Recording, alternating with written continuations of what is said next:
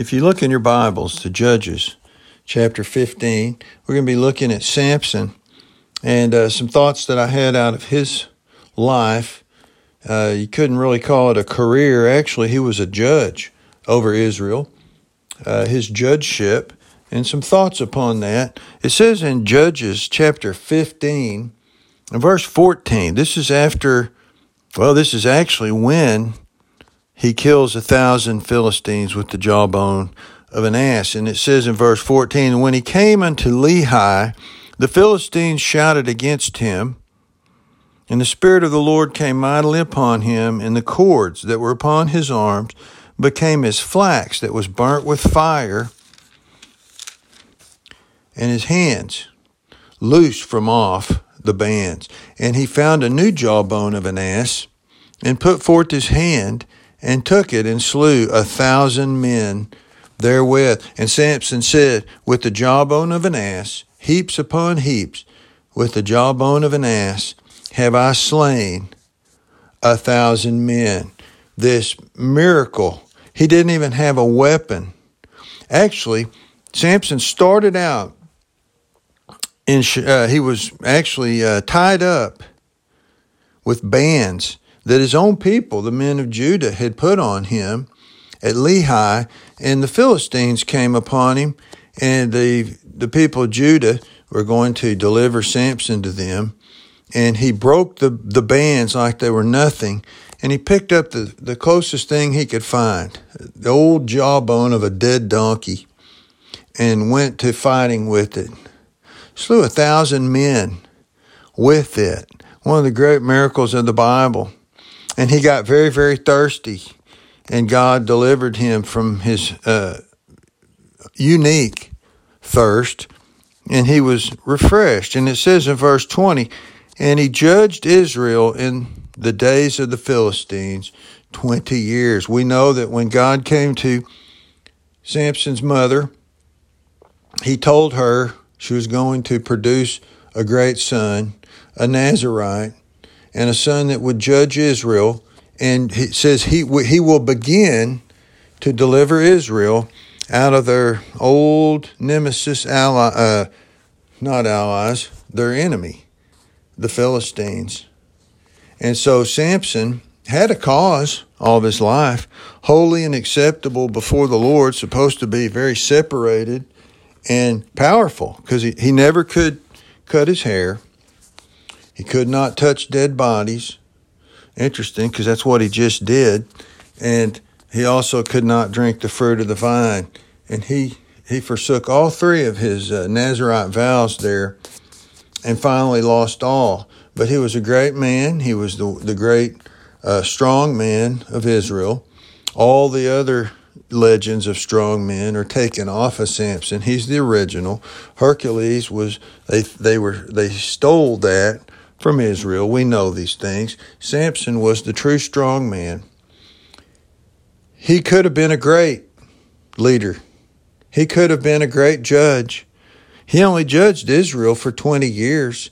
And I wonder why. You think about, I think one of Samson's great fallacies, he wasn't like the other judges. And the reason why, he never mustered the troops. He never led an army. He never gathered Israel together under his leadership. He was a lone wolf. Samson stayed by himself and did all of his work alone. He did amazing work. He almost single-handedly defeated the Philistines, but he did not have help. He didn't even ask for help. He was not a leader of men. He never led the army in victory. Not even one time. Instead, he chose to remain alone. He chose to not lead. And honestly, he never really accomplished much when you study it all, because he kept failing and because he was always alone. He never accomplished much. I think the tribe of Judah, even though Samson was from the tribe of Dan, Judah wanted to follow him and could have followed him like they followed David. But they didn't. He didn't allow them to. He stayed alone. He said, I'm a loner. He said, I'd rather be alone. I don't like men. But the problem is, He liked women too much. He liked strange women too much. And it's real interesting here when you study it. It says he judged Israel in the days of the Philistines 20 years, but he never led them against the Philistines. And it's a real sad thing, because in chapter 16, verse 1, it says, Then went Samson to Gaza, and saw there an harlot, and went in unto her. He never should have gone to Gaza. Hey, that's Philistine land. Why did he do this? Why, after all that he'd been through and all the fights and the killing of the Philistines and the trouble therewith, he went down there, he sees a harlot, and he goes in unto her. And it seems to me, this is coming right after it says he judged Israel 20 years. It seems he forfeited his judgeship at this point. Why? He played with the enemy that he once fought. He got too close. Actually, strange women. It says he went to a harlot and basically ruined everything. And it seems to me the Lord cut him off at this time. This is when he got mixed up with Delilah and lost his hair, lost his eyes, lost his strength, lost his reputation. Eventually, he lost his life. So here we have a real problem. I don't know if he could have ever been a leader. Nobody will ever know, because he didn't try.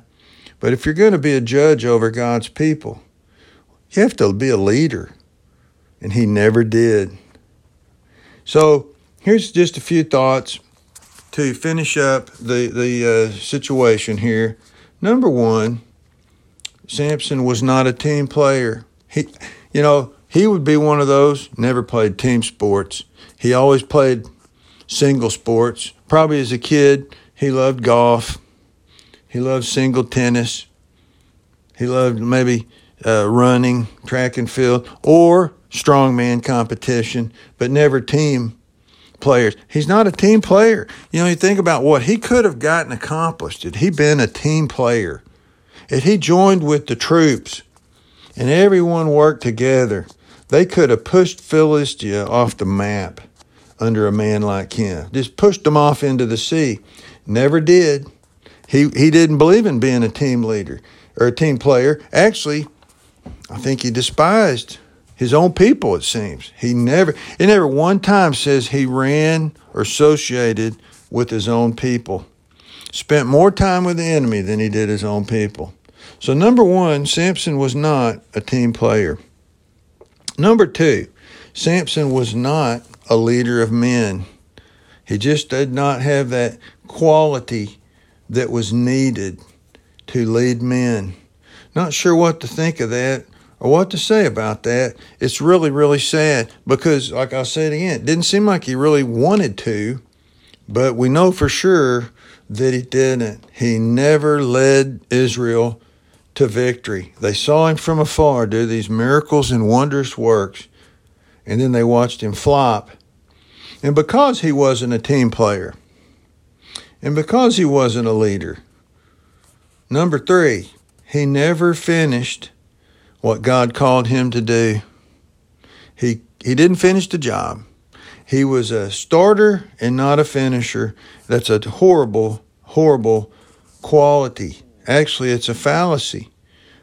He never finished what God called him to do. God called him to judge Israel and to defeat the Philistines.